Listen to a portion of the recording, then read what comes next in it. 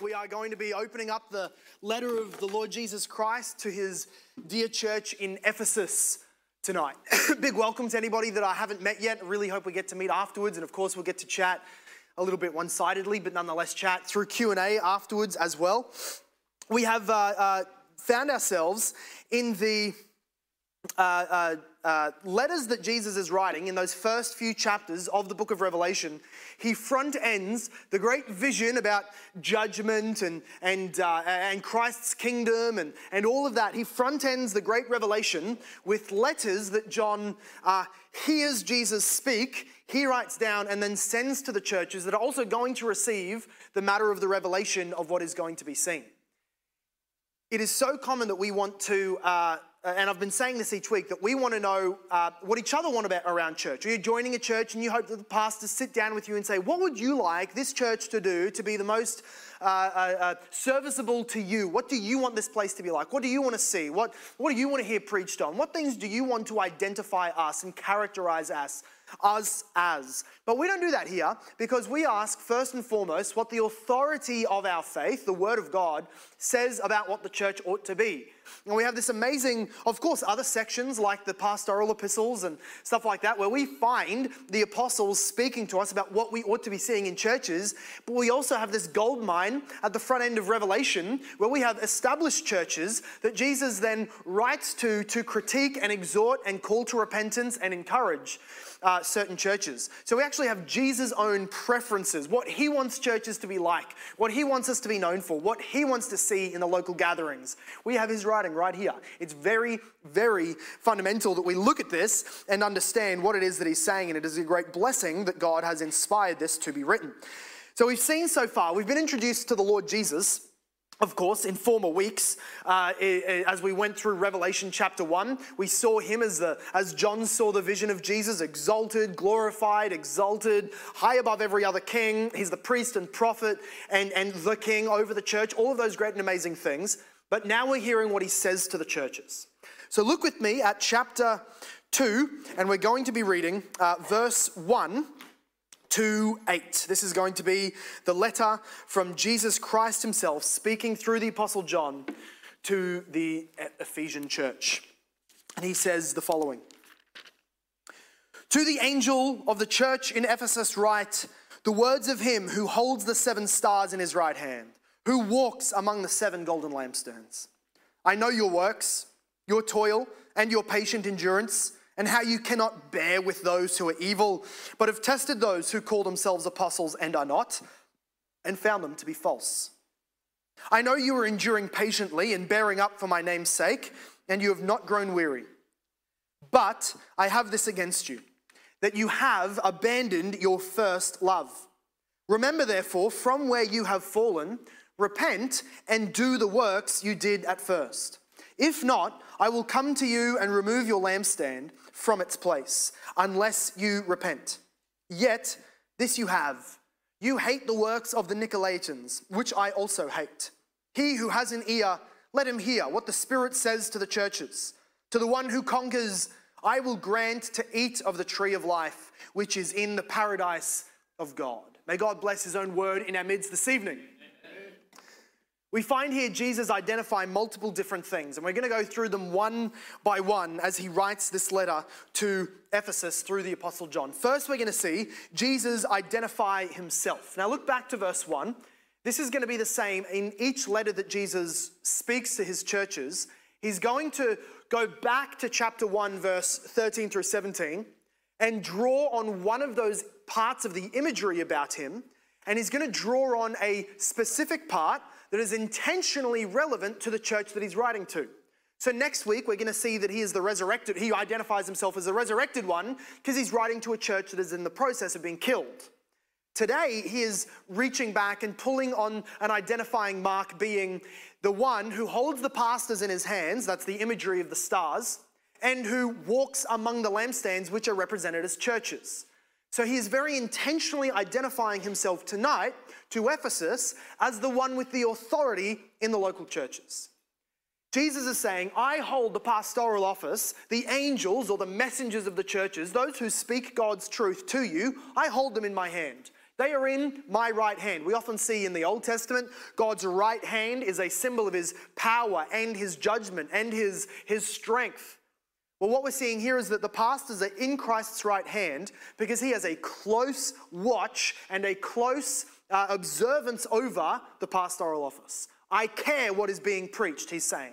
I hold men to account for what they preach. And I hold women to account if they try and preach. All of that is included.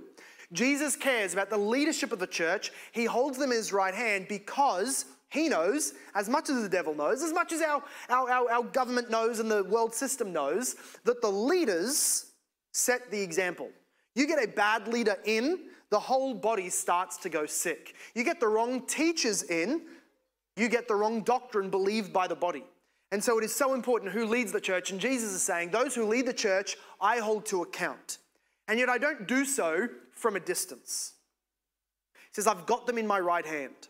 And I'm the one walking, he says, not just standing now, but walking amidst the lampstands which symbolize the local churches.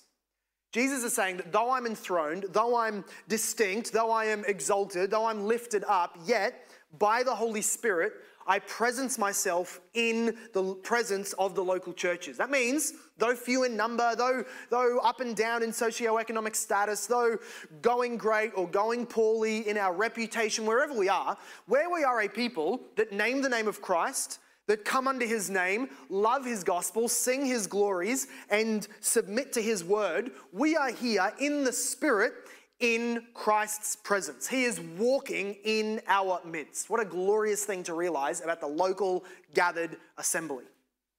And yet, Jesus is not just among us to dish out good feelings. He is among us assessing.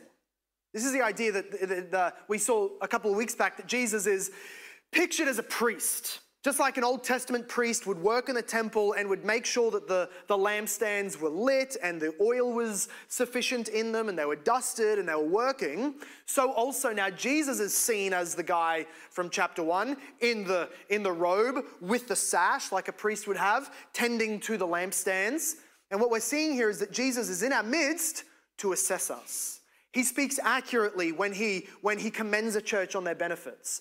He speaks accurately when he rebukes a church for their sins. He is among us doing a work on us so that we might greater be able to glorify him and image his likeness. That's how he identifies himself today, as the one who holds the 7 stars in his right hand, the church elders, and who walks among the 7 golden lampstands, intentionally working on the church. Secondly, we see Jesus identifies the church that he's writing to. It actually happens first, but I make up my own order. The first thing he says is, to the angel of the church in Ephesus. So he's identifying who's receiving this. Now, that's enough for Jesus to say, and if you're the Ephesian church, you know who you are receiving that, but we need to get a little bit familiar with the church of Ephesus. So I'm not going to say go back and open up the book of the Ephesians. I'm going to go back even further and say go and open up with me to the book of Acts in chapter 19 and 20. In chapter 19 of the book of Acts, we see the church in Ephesus be planted, and we see its first 2 years documented for us by Luke the doctor.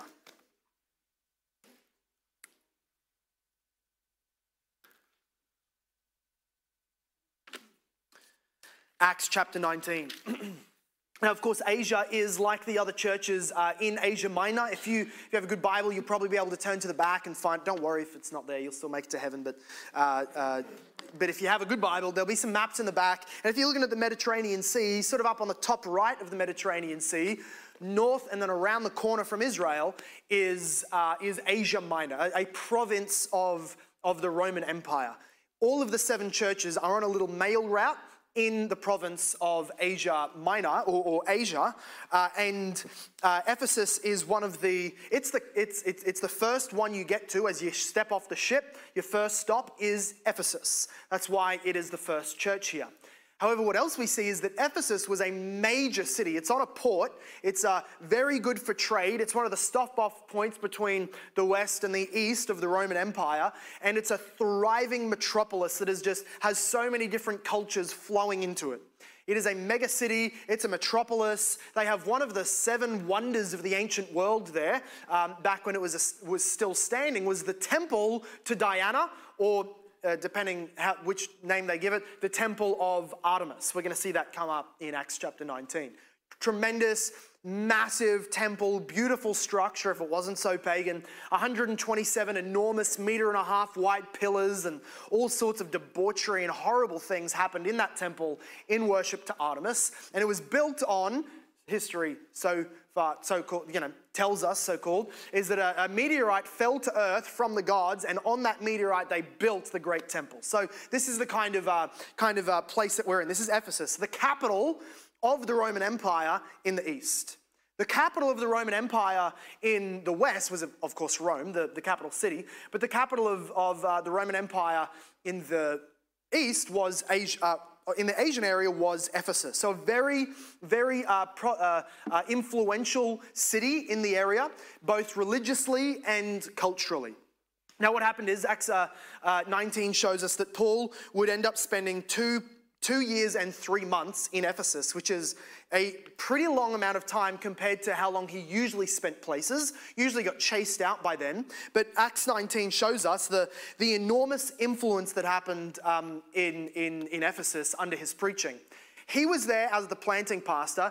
He moved on and later sent back Timothy because he needed to sort out some of the feminist ladies who were trying to become pastors and preachers, and he needed to weed that out, and a bunch of other errors that were going on. So he sends back Timothy, his own protege. Church history will then tell us that later on they also had the Apostle John was their pastor for a while, to whom was written the letter of the Ephesians, the 1st and 2nd Timothy letters, and 1st, 2nd, and 3rd John, plus this letter.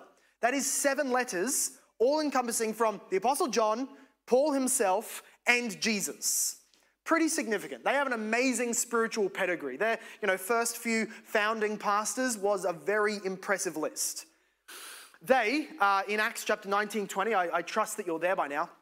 What happens is Paul, in those first few verses, Paul gets into Ephesus and he finds, up to about verse 7, what happens is he comes there and he finds that there are Jews who had repented when they'd gone to Jerusalem. They'd repented in the baptism of John. They'd believed in the coming Messiah. They'd hoped for the kingdom and then went back home once the holiday was ended and had not, apparently, they didn't go back for Pentecost and hear the preaching. They skipped that holiday. They skipped the Passover when Jesus was killed. They hadn't yet heard about Jesus or the Holy Spirit. So John comes in, he finds these faithful Jews, he preaches Christ to them, prays over them, the Holy Spirit comes, they're converted, a ready-baked church. He gets there, 5 minutes later, the timer goes off, he's got one prepared earlier by the Holy Spirit. There you go, he's already got a church. And then with those men, he starts witnessing and teaching, as a rabbi would have been allowed to do, or somebody like Paul. He goes into Ephesus and goes to the synagogue. This was the Jewish church where they gathered on the Saturday and heard the rabbinical teachings and whatnot. This was part of Paul's missionary method. He would, as a Jew, go to the Jewish churches or the synagogues and start preaching Jesus from the Old Testament until he got kicked out or butchered or they all believed. Now what happens is he's there for 3 months, then they finally kick him out, and then he goes from them to the Hall of Tyrannus, which is, the best I can think of it would be an example like a TED Talk theatre, or an open air area where everybody gathers around and discusses new and relevant things of the day, like Facebook, but in the actual real world. Yeah, people back then used to actually get together and talk about stuff. Crazy. In their world, what the Greeks would have, the sort of the morning session of working, it would finish at 11, and then at 5 p.m. they would start working again once the heat of the day was over, and in the middle they would have a great siesta. You go home, you rest, you hang out. Oftentimes you just hang out in the city. Paul utilized that period of time, it tells us, here between verse 8 down to verse 10, tells us that he utilized that period of the day. So, of course, he would have been making tents on the side, so full-time job, working as much as any other guy to make his labor, to make his living. But then in the rest time, so this would be the equivalent from 5:30 knock-off until 9 p.m. at night for us. In that period, he would then go and preach in the Hall of Tyrannus, a big common hall, a community hall, and teach and preach the word of the Lord Jesus Christ in the gospel. Look at what it says in verse 9 to 10. But when some became stubborn, this is while he was still in the synagogue, and continued in unbelief, speaking evil of the way before the congregation, he withdrew from them and took the disciples with him, those who had been converted, and he was reasoning daily in the hall of Tyrannus. This continued for 2 years, so that all the residents of Asia heard the word of the Lord, both Jews and Greeks. That is a phenomenal statement that we will frequently skip over. You go and listen to somebody give a brief overview of the history of the first century. You go and watch a movie based on it. You will not think, but by what they show us, that we should expect to think of the first century as being basically turned on its head on society-wide in the capital cities because of the preaching of the gospel. But that was happening. Paul was there for 2 whole years. So with his disciples that were with him, with the disciples of the Lord, I should say, with the converted Jews and the other Gentiles who had been saved, he was there doing debates, doing public Bible studies, doing classes, doing lectures, doing open-air preaching and sermons for 2 years, 5 days. That's 5 hours, 6 days a week. That will be 30 hours a week. He is preaching the Lord Jesus Christ to such a fervor and to such a fever pitch that the entire country hears the word of the Lord. I don't think we should think that literally every soul that was on that area of the province of Rome had come and heard Paul personally. But what it means is you can go basically to any area in Asia at the time and go, have you heard Paul? And if somebody says, I'm not sure who's Paul, I'm not up to date with all this, I don't keep up to date with the celebrities, I don't watch E-News. They say, oh, well, have you heard about the guy who died and rose and people are forgiven in his name? Oh, yeah, everybody's heard about that. The whole nation had been swept with this message of the gospel. You couldn't sit down at a skate park or go to a book club or go to a community hall and ask the people, have you heard of Jesus that Paul preaches? And everybody say no. The nation was just baptized, if you let me use that language, not literally, but baptized with the knowledge of the Lord Jesus Christ. Small band of believers, one guy with open scrolls preaching the gospel. Amazing influence. We see another couple of things happen. If you go down to verse 21, 11 to 20 shows us a little story of a guy tries to use Paul's name to cast out demons and he just gets whooped and gets beaten naked. It's a tremendous read, but go and read it later. More relevant, verse 21, what happens is that the influence of that local church, right? So if Ephesus is now younger than 2 years, right? We're not yet at the point that Paul left. So less than 2 years, the church has been planted. They've got thriving megachurch, people coming in from everywhere, and occultism and paganism is uprooted in the city. So in fact, I said go to 21, but in fact, go to verse 18. It says, many of those who were now believers came confessing and divulging their practices. Okay, this is a little bit of bad news. You're a pastor, Paul's been a pastor here, and then like a whole bunch of the converted Christians that he's baptized and are discipling come forward and say, were we not supposed to be doing the Ouija board? Were we not supposed to be using tarot cards and speaking to angels? Still happens today in many churches. I know people come out and don't even realize that's wrong. You do that, stop it, repent, it's sinful, God hates it. Nonetheless, many Christians at this point were doing that. They're all coming forward and realizing, oh, I'm not allowed to study the Old Testament and the Bible and the Apostles' teaching alongside my books of black magic. Crazy. Didn't know that. What a turn of events. And so what happens is they all come forward. They're all confessing and divulging their practices. Massive confession is going place. Verse 19. And a number of those who had practiced magic arts brought their books together and burned them in the sight of all. So you've got a huge amount of people that had once been New Age spiritualists and dark magic worshippers converted, and now they're in the church. And now they're having a post-conversion confession. They're burning all of their books. What it says, they counted the value of them, of all the books they were burning, and they found it came to 50,000 pieces of silver. A piece of silver was a day's wage on the average wage in Ephesus. That is the equivalent of 50,000 days' work, which, did the math, about $1 million in our day if we take an average wage of $20 an hour. $1 million worth of blood. Now, if I'm the pastor, I wouldn't get them to count it because I know what I'd be tempted to do with the books. I'd open up a little dark library off to the side and make the $1 million back for the kingdom. I'd use it for the kingdom. They count the money, they know how much they're about to sacrifice, and they burn the lot. Now, here's the point. $1 million worth of books was not owned by 10 or 20 people.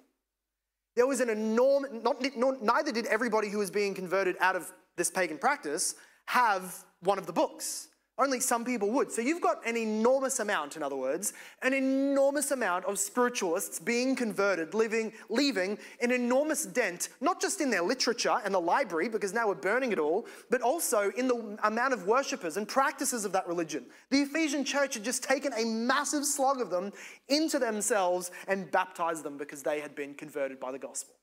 That's one thing. It was basically uprooting occultism in Ephesus. The second thing this local church was doing in its very early years, now look down at verse 21, was that it was uprooting also the pagan worship of Artemis. It says that there was, after these events, Paul resolved in his spirit to pass through Macedonia. Okay, so he was going to go away. Verse 23, and at that time there arose no little disturbance, meaning a massive disturbance, concerning the way. That is what they would call the Christian lifestyle. For a man named Demetrius, a silversmith, who made silver shrines of Artemis, brought no little business to the craftsmen. So again, brought lots of business to the crafts guys. He's making a killing off making the little metal idols for all of the the worshippers to come and buy. This is the equivalent of the little Buddhas that people make. Buy one of these. You visit Tokyo, you buy a Buddha so that you can worship, and they don't care what spiritual significance it has. They care that it's making them a lot of money. And so this is the guy. He's crafting the idols that people buy to go and worship. And his complaint, he says in verse 25, he gathered together with the workmen in the similar trades and said, "Men, you know that from this business we have our wealth." They're very wealthy men because they extort people through their trade. He says, and you see and hear that not only in Ephesus, but in almost all of Asia, this Paul has persuaded and turned away a great many people, saying that gods made with hands are not gods. What an awesome thing it is to hear worshippers of false idols tremble in their boots. I love hearing that. I love the fear that's on his face as we were rich, our income has just about stopped because the nation has stopped worshipping the idols that we make. They're worried for their income. Imagine if so many people were converted into Christianity in the Brisbane region, that the casinos, the pubs, the strip clubs, they all shut down because people were worshipping Jesus, and we got to go and plant churches in the Royal Casino and take those historical buildings back for Jesus. That would be awesome. That's what we pray for. I hope that's what you pray for. Nonetheless, this is what is happening. They're losing money. The entire economy of a city, he said the whole nation, is being turned on its head. They've got a recession on their hands because there's so many people spending their money differently. What an amazing effect. But I love his pathetic complaint. He's not just saying we're losing money. He said, you know what he's telling people? Gods made with hands aren't real gods. That should be just about the most obvious fact in all of logic. If you make it, it didn't make you. Pretty simple. And he's so cut by it. Like this, the people who believe stupid, idiotic, pagan things, even today, get really offended when you say things like men can't be pregnant, there's two genders, there's only one God, stuff like that. Still today, people get terribly offended. Here he is, he's crying to this great group, we're going to lose all our money, because you know what he's telling people? Very basic facts. Verse 27. And there is a danger that not only in this trade of ours may come in disrepute, but also that the temple of the great goddess Artemis may be counted as nothing. Oh no, God needs you to defend him. And that she may even be deposed from her magnificence. This God is a very fragile, unstable God. She whom all Asia and the world worship. Doesn't it feel great to be able to look back on history and just tell Demetrius with no apology, your God was deposed? First of all, it happened when Jesus rose from the dead. He knocked every other god off their little unstable, idolatrous places. But also in the town of Ephesus, you know what people go and visit? It's mostly church sites. You know what they do if they have a spare afternoon on their tour guide? They say, can we duck by the temple of Artemis? Can we just see the old ruins that now lay in the dust? I hear that's kind of impressive. They wander past on their way to look at all of the great Christian monuments. The temple of Artemis was destroyed because the god of Artemis was destroyed by the preaching of the gospel. Paul didn't set fire to the temple. He didn't go and topple any of the idols. He preached Christ, and paganism was uprooted and the economy toppled. It's an amazing, amazing fact. So this, of course, after that, a great riot turned out. People were throwing Christians inside the proconsul. They were chanting for hours at a time. Great is Artemis of the Ephesians. So great, in fact, she was in great danger of being bought out by Jesus. No worries. Anyway, so great is Artemis of the Ephesians. They chanted, and the proconsul said, you have to go home or you're all going to get written up for chanting and rioting because it's disorderly conduct not allowed in Ephesus. A massive citywide riot led by these men against the way. Go back to Revelation chapter 2 now. The point is that the church that Jesus is writing to is a church not with just great spiritual pedigree of a great number of pastors. That's good enough. But he's writing to a church that was at the zenith of missional activity, that saw a city and nation. Now, it's also likely the case that most of the churches Jesus also writes to, the other churches, were planted while Paul was preaching in Ephesus. That's, I think, why it's so fitting that she is the church that is written to first. They had seen amazing and intense effects of the gospel being preached in huge influence in the city. So this is the church that Jesus is writing to. Now, thirdly, Jesus identifies the church's strong points, and they're pretty simple to see. If I was to break them down individually according to each phrase that Jesus gives, there would be 9 positives, 1 negative, and another positive. So 10 positives and 1 negative all up. But what we're going to do, we're sort of going to clump them together because that's a bit easier, and we don't need to go singly word by word for time's sake. First of all, he says, I know your works, your toil, and your patient endurance, in verse 2. They refer to slightly different things. Works is their good works. They're deeds of obedience. They're obeying what the apostles say to do, and they're doing good works. Christians are, by and large, obeying the commandments. The toil here is a matter of, it's speaking to the degree of zealousness, the degree of effort that is going into those good deeds. They're putting it's really hard to live in Ephesus and do the good works you're commanded to do. And yet even then they are toiling, they're breaking a sweat in order to obey Jesus. Thirdly, we see their endurance. That is, that as they are trying to work, the world around them is pushing in on them. As they are trying to do good works for Jesus, their own temptations are seeing all around them. It's like Vegas. They're very much tempted by what they see around them, and yet they endure. And for that, Jesus commends them. It's a tremendous thing for Jesus to say to them, I know the works you're doing. It's a very sinful thing for us to want to see other Christians saying to us, I see everything you're doing. I commend you. Wow, you're so busy. You're doing so many works. It's a sinful part of us that wants other Christians to notice. But the reason Jesus said that, right, don't let your right hand know what your left hand is doing. Pray in secret. Don't put your works out on display. If they're good enough, they will be evident in time anyway. The reason he would tell us that is because our greatest works are always the greatest when most pure. And they are most purely motivated when they are done for Christ and Christ alone, not the glory that comes from man. That is why he's saying here, I know your works. It's a great thing for you to be motivated by Jesus seeing your works, because he is not easily and falsely impressed like our friends are. He's never going to pat you on the back and be amazed at you because you made something up or you did one thing once and they assume you do it all the time. No, he knows. He's hard to impress. He doesn't want to be impressed. We shouldn't want to try and impress him. We just want to be known by him. We want him to see our hard works and reward us accordingly, and he does. When Jesus sees it, he's promising you'll receive rewards for that.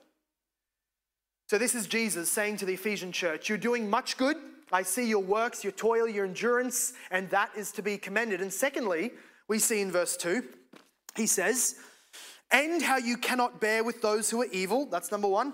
And you have tested those who call themselves apostles, and you are not, and you... they are not, and you are finding them to be false. So sort of a three-stranded cord here saying, you're good at church discipline. You hate what is evil, and you don't let Christians come into the church, call themselves Christians, and keep on doing the black magic. Keep on worshipping in the temple of Artemis. Keep on slandering and doing all of those sinful things that Christians shouldn't be doing. You hate what is evil, and you push it out. So if somebody comes in, claims Christ, continues to live in an unrepentant, evil lifestyle, church discipline works its magic, convinces them to repentance, or puts them out from the church. It's a good thing that Jesus is commending. Secondly, though, is the more dangerous thing is when the false apostles were coming to Ephesus, and we see this. Paul warns them in Acts 20 when he ducked back in before he passed on again. He got the Ephesian elders before him. He told them, there's already guys in your midst, even on the eldership. They're going to rise up. They're going to teach falsely and take people away. By the time 1st, 2nd, and 3rd John is written, those men had already rised up and were teaching that Jesus was not truly human and all sorts of other errors. So they had taken it correctly and sharply, the warning, and they had put into practice. We will not let just any old apostle come in here, do a miracle or two, and claim to have God's authority. We will test them. We will hold them to Paul's account, and if they deny those centrals of the gospel, they will be thrown away. They were doing it well. On that, they were also commended. Jesus is saying to them really in this twofold way. And then thirdly, he says in verse 3, you are enduring patiently and you are bearing up for my name's sake. In this, he's saying, in both these things, in church productivity and in church discipline, both good things, you are not growing weary. You are pushing forward. You're not letting the difficulty of life in a pagan city slow you down. That is good, commendable. Jesus knows it, and he encourages them in it. One verse, if we go down to verse 6, we see the same theme repeated, though a different specific situation. He says, this you hate the works of the Nicolaitans, which I also hate. It's unclear to us historically exactly what the teaching of the Nicolaitans were. It's probably, if we throw a couple of clues together, it's probably something mixed with idolatry and sexual immorality. That's what it seems like, but we don't ultimately specifically know. The point is there was a heretic who was teaching people to live sinfully and to act sinfully while naming Christ's name. And Paul says, you hate the people Jesus hates. You are unkind to them. You are ungentle with them. You kicked them in the backside. They were removed without apology. And Jesus loved that. Good job. That's what we should take from here. So again, church productivity, lots of obedience. Church discipline, lots of purity, lots to be commended here. Things that we should pursue, things that we should strive for and consider as absolute positives. But fourthly, Jesus now identifies their error, their failure. Look at verse 4. He says, but this I have against you, that you have abandoned the love you had at first. Now we need to remember that when Jesus speaks to Christians, he really and ultimately has nothing against us in the sense of legal condemnation. Jesus does not condemn anybody in him because that would be to condemn himself. We are in him. And yet, what he means when he says, I have this against you, is not, I have laws that you haven't met and which are going to condemn you and you better make yourself righteous, but rather what he means is, I have a list of things that you are not doing to respond rightly to the grace you have received. There are ways that you are living unworthily. You're claiming Christ, claiming the grace, claiming the Spirit, claiming the Word of God. You're holding on to it and then living out of step with that. And one of the things, and he says to them that you have not just grown cold, not just struggled, not just ground to a halt, but you have abandoned your first love. Now, it is usually at this point that a pastor will try and tell stories about remember when you first fell in love, remember when you first had a kid, or remember when you first, I don't know, something else that you like doing. And there was all those warm and fuzzies. And do you remember when you were first converted? And there really is such a phenomenon as this first ignited love for Christ, often with people who are newly converted without having been, often raised up in a Christian life. Sometimes it is in that case as well. That's my case. Grew up, Christian family, had a conversion. Still, I remember having that initial warmth, that burning, that zeal in the Christian life. That's great. Not what John is talking about, not what Jesus is speaking. The point is not that they have grown cold where they used to be so zealously warm and intimate with Jesus. He's not talking about the internal warm and fuzzies. And we know this because the solution to not having the first love is doing works. Right? If he was saying your heart is not in the right place, you need to get it back into the deep love of Jesus. If that's what he was saying, then he would not then say, and here's how you fix it, do the works you did at first. He would instead say, fan into flame the love that is in your heart. So look, he says, verse 4, I have this against you, you've abandoned your first love. Verse 5, he ends it with, so repent and do the works you did at first. If not, I'll come and remove your lampstand. The reality is that what Jesus is saying to Ephesus, of course, it has something to do with their internal love to Jesus, but that is not primarily what he is saying. The first love that they had, which is the same as the first works that they were doing, is what Acts 19 tells us identified the Ephesian church right from the outset, which was influence. Now that can sound like a dirty word in evangelicalism, especially in a Reformed church. You're not allowed to desire influence. You're not the popular ones. You don't have a great reputation. What are we saying here? The mass amount of followings, more people in the door no matter what, at any cost. Is that what we're saying? No. What if Ephesus and their early church years was identified as was a bright, shining gospel witness that pushed back the darkness and toppled the strongholds of the devil in an entire nation. That's what we know. That's all that we're told about Ephesus happens there. And then we get this: you've fallen from the love or the works that you did at first. I think that what we ought to realize is that Jesus is telling them, I haven't heard the cries of the idol makers much anymore. You're not damaging their economy as much. You listened to them, didn't you? You got around a table, you had a cute little council meeting, you said, we didn't mean to be so objectionable, and we didn't mean to be so in your face about Christianity. We didn't realize we were affecting the culture. We didn't mean to do that. No, we're so sorry. We'll preach a little quieter. We'll just do it on Sundays. We'll move out of the Hall of Tyrannus. Why don't we have a conversation instead of a debate, right? The church allowed themselves to draw back from their missional influence. It's as if Jesus is saying, everybody's filling the occultists' gatherings again. Everybody's buying the books again. They're back into the magic arts, and I don't hear the occultists screaming out because their followers are being, you stopped converting the customers of Satan, and you don't seem to care, Jesus is saying. It's as if the nation has stopped hearing about Jesus of Ephesus, and you're okay with that because it happened once. You can rest on your laurels and say, remember when though, right? We got the Hall of Fame up of our former pastors. We've got the stories. We published a book about it. It's in our history. We had an amazing missional revival in the past. It was cool. Remember the glory days? But they had ground themselves to a halt where while they were being obedient in many things internally, and while they were disciplining things and staying pure, they had drawn to a stop on their momentum of seeing souls saved. They had drawn away from their first love. I think one of the other reasons that we can take this to be to be speaking about their zealous evangelism, not just their warm and fuzzies, is because Jesus is using the language to them specifically of the lampstands. And the lampstands give out light.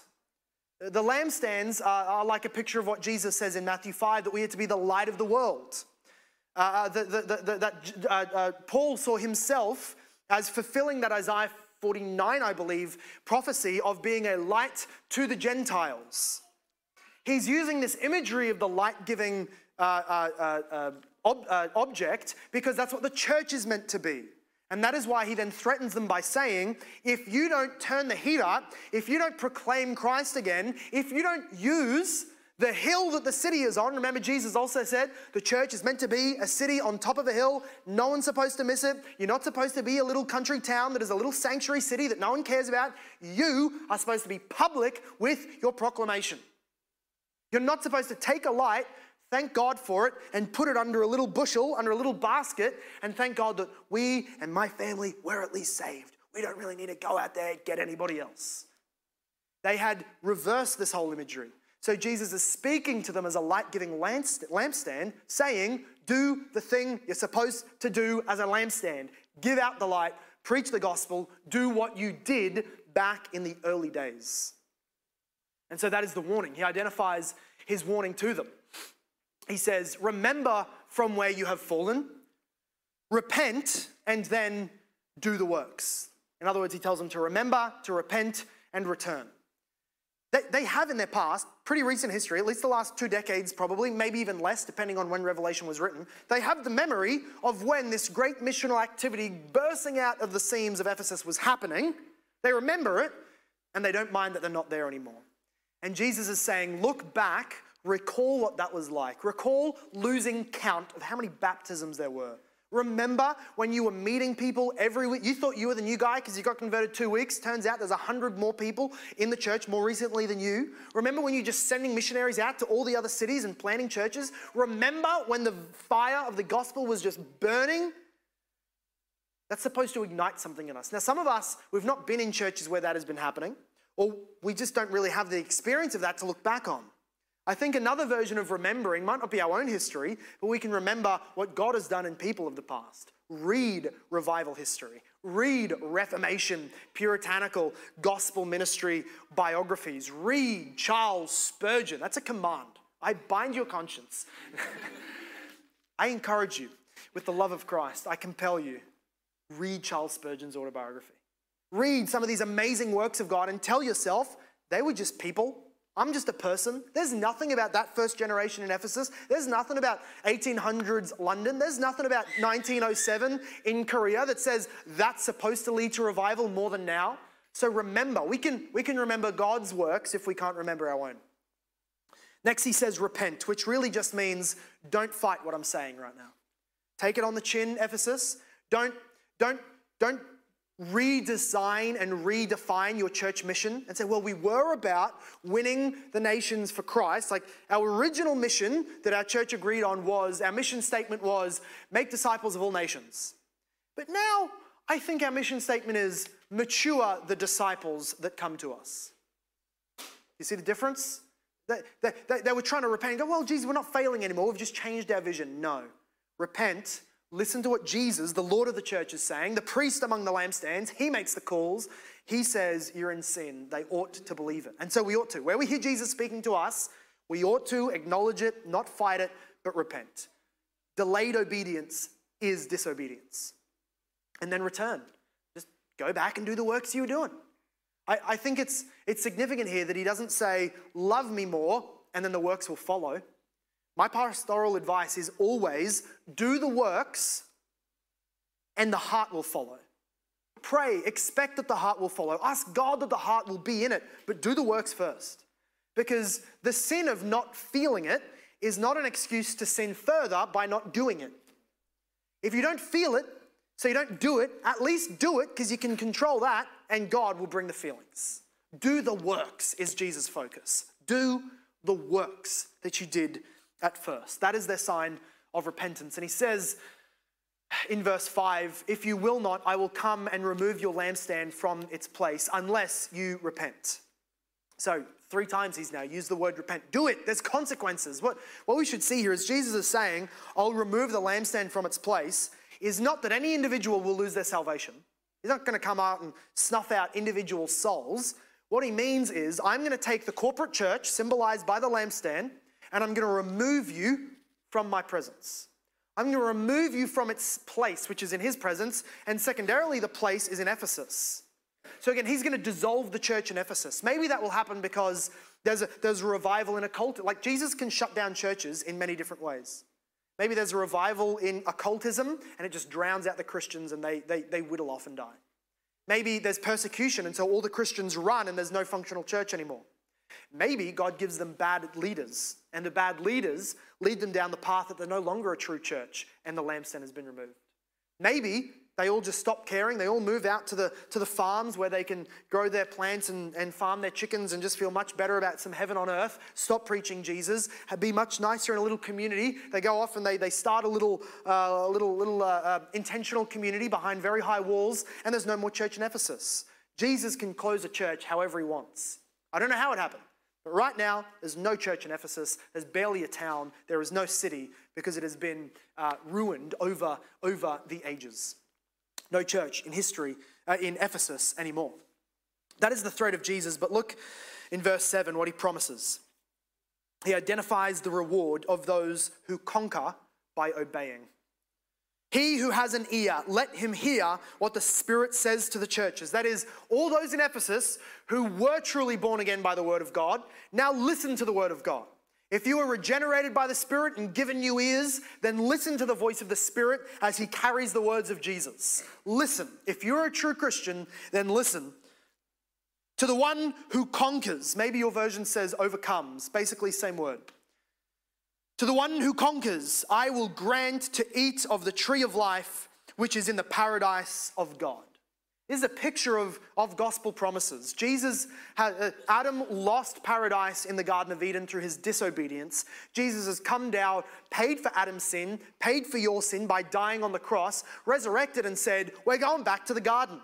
It's going to be a better garden. You're going to have clothes on. It's going to be a better garden. It'll be filled with people. It's going to be a better garden. It'll be worldwide, not just a little garden. It's going to be a better garden. It'll be impenetrable by the dragon, the serpent who will be in the second death. It's going to be a better garden. You won't be tested as to which tree you eat. You'll just be able to eat the whole lot, all for your eternal life. It's going to be a better garden because Jesus, the embodied God in human flesh, will be there, and every human is invited with the condition that you believe Jesus, that you believe in Jesus, that you have faith in Jesus. And if you do, if God looks at you and sees sin throughout your entire life, but you have believed in Jesus, that he died for you and rose for you and is the exalted King, then all of your sin is forgiven. He gives to you his Spirit, which sanctifies and grows and makes us bold and obedient, and therefore we are called conquerors.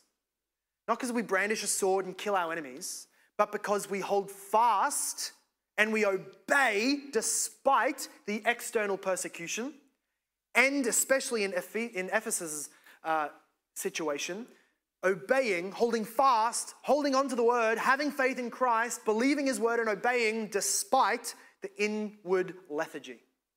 If you hold fast to that, if you conquer your own inward lethargy, you repent, you return to do the works you did at first, Ephesus, you will join me in the paradise of God. And that is the call of Jesus to the Ephesian church. There's a couple of applications before we close out. Number one, only Jesus can shut a church down. Which means when the government stands up, or a denomination stands up, or some person who wants to split a church stands up, or a false apostle stands up and starts to barrage the church and divide them and twist the truth, they have no power except the power that Jesus lets them have to purify the church. We see that next week with Smyrna. But no one is able to stop a local church. You might have 5 people, 50 people, 500 people. If they're a local church, nothing can close them down. It as a body is immortal because it's Jesus who protects them. And yet, when Jesus sees impurity and unrepentance to such a degree that it would be better to not have this witness for him in the world than to let them continue and give a bad witness, then he closes them down and nothing can stop it. Doesn't matter how much money you have in the bank. Doesn't matter who your former elders are. Doesn't matter the history you've had and the stories written about your church. If it doesn't repent, Jesus can close them down. He's the Lord of the church. That gives us hope and it gives us warning. It gives us encouragement and it gives us warning. But secondly, our second application as we close out is that doctrinal purity is for mission. Doctrinal purity is not the mission. What Ephesus had done is it had gotten so good at church discipline, so good at its teaching, so good at its catechizing and its confessions and all of its theology, that having a pure church that believed the right thing was the mission. And so it was like cleaning a car engine. It's good to have a clean car engine. Why?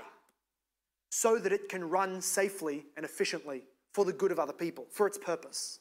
It's not good to have a clean engine, full stop.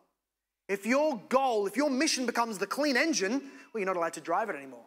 You're not going to take it out to where people need it. You're going to do the things it was meant to do because the aim is to keep it clean at all costs. So you put it in the garage, polish the outside, put a cover over it, lock the garage, hide the key. That's what a church can become like when doctrinal purity is our highest goal. Doctrinal purity is never unimportant. You know that just by being here. We're a doctrinally pure church and we fight for that. We teach that. We love that. And yet it's not the mission. We have doctrinal purity so that the engine of the church runs well, so that the Spirit can bless our teaching and preaching and our evangelism and our witness, so that souls are won to the glory of Jesus. It has to be that order. Some of you have been in churches where the aim is doctrinal purity. The ultimate aim, the only thing we care about is how much you've memorized and what catechism you like and what confessions you have, and you need to be able to tell me who you disagree with especially. It's all about that. I said at the church plant last week to some of the new believers, and I'll say it again now, I am infinitely more encouraged when I see a new believer start taking wads of gospel tracts and going with not even knowing much, and to be honest, wish they knew more. But with a wad of gospel tracts, going out and preaching the gospel, they hardly know how to defend. They hardly know the church history of. They just know the basics of. A little awkward at times. When they take those tracts, they go out and they witness. Infinitely more encouraging than when a new believer takes up John Calvin's Institutes and starts memorizing. Why? Because knowing theology is bad? Nope. Because winning souls is the mission. That's where we need to remind ourselves as we finish out in Ephesus. Let's pray. Father God, we thank you for your grace. We thank you that any person tonight, regardless of what other people think of them, what they think of themselves, what they've told other people, however many other times they thought they got converted, however fallen they may think themselves to be or unsavable, whatever situation they're at, you, Lord God, can bring people into true spiritual, eternal life this moment if they simply trust and believe on Jesus and decide in their heart to stop trying to earn righteousness and simply rest in Jesus. To them, Lord God, Jesus is offered. To them, the paradise, the garden, heaven, eternity, your presence is open to them. Would you bring them in? Others of us, Lord God, have been converted, and yet we have allowed ourselves to grow cold in our love for you and for others, for God and for neighbor. And so we do not speak of Jesus to them. We've desired and even legitimized a kind of Christian lifestyle that doesn't proclaim, that believes that but does not proclaim, that has been transferred into the kingdom but does not proclaim the excellencies of the kingdom, as Peter tells us. Father God, I pray that we would be those that are maybe reigniting tonight, because we remember a time when we would speak boldly and encourage people and pray for people and evangelize in the office and find time to go out to the streets and talk to our family members. We remember a time like that. Some of us, we don't remember. And so, Lord, would you ignite it for the first time? Would you give to us that first love like Ephesus had that we ought to have? Would you give that to us, Lord God? And would you make us a church that does not feel satisfied with who we've had here, who our pastors have been, what our history is, the things I know, the books I've read, any of that. But would we be set on winning disciples, winning souls for the Lord Jesus Christ, because that is the mission that you've given to us. Father God, we thank you that you are gracious, or we would have no hope. Jesus, we thank you that you continue to be our priest and our advocate, or we would have no hope. Holy Spirit, we thank you that you are still in our midst, working to grow us, never giving up on us, and building us up into maturity of Christ, or else we would have no hope. In all these things we pray in the name of Jesus Christ, and together say, Amen.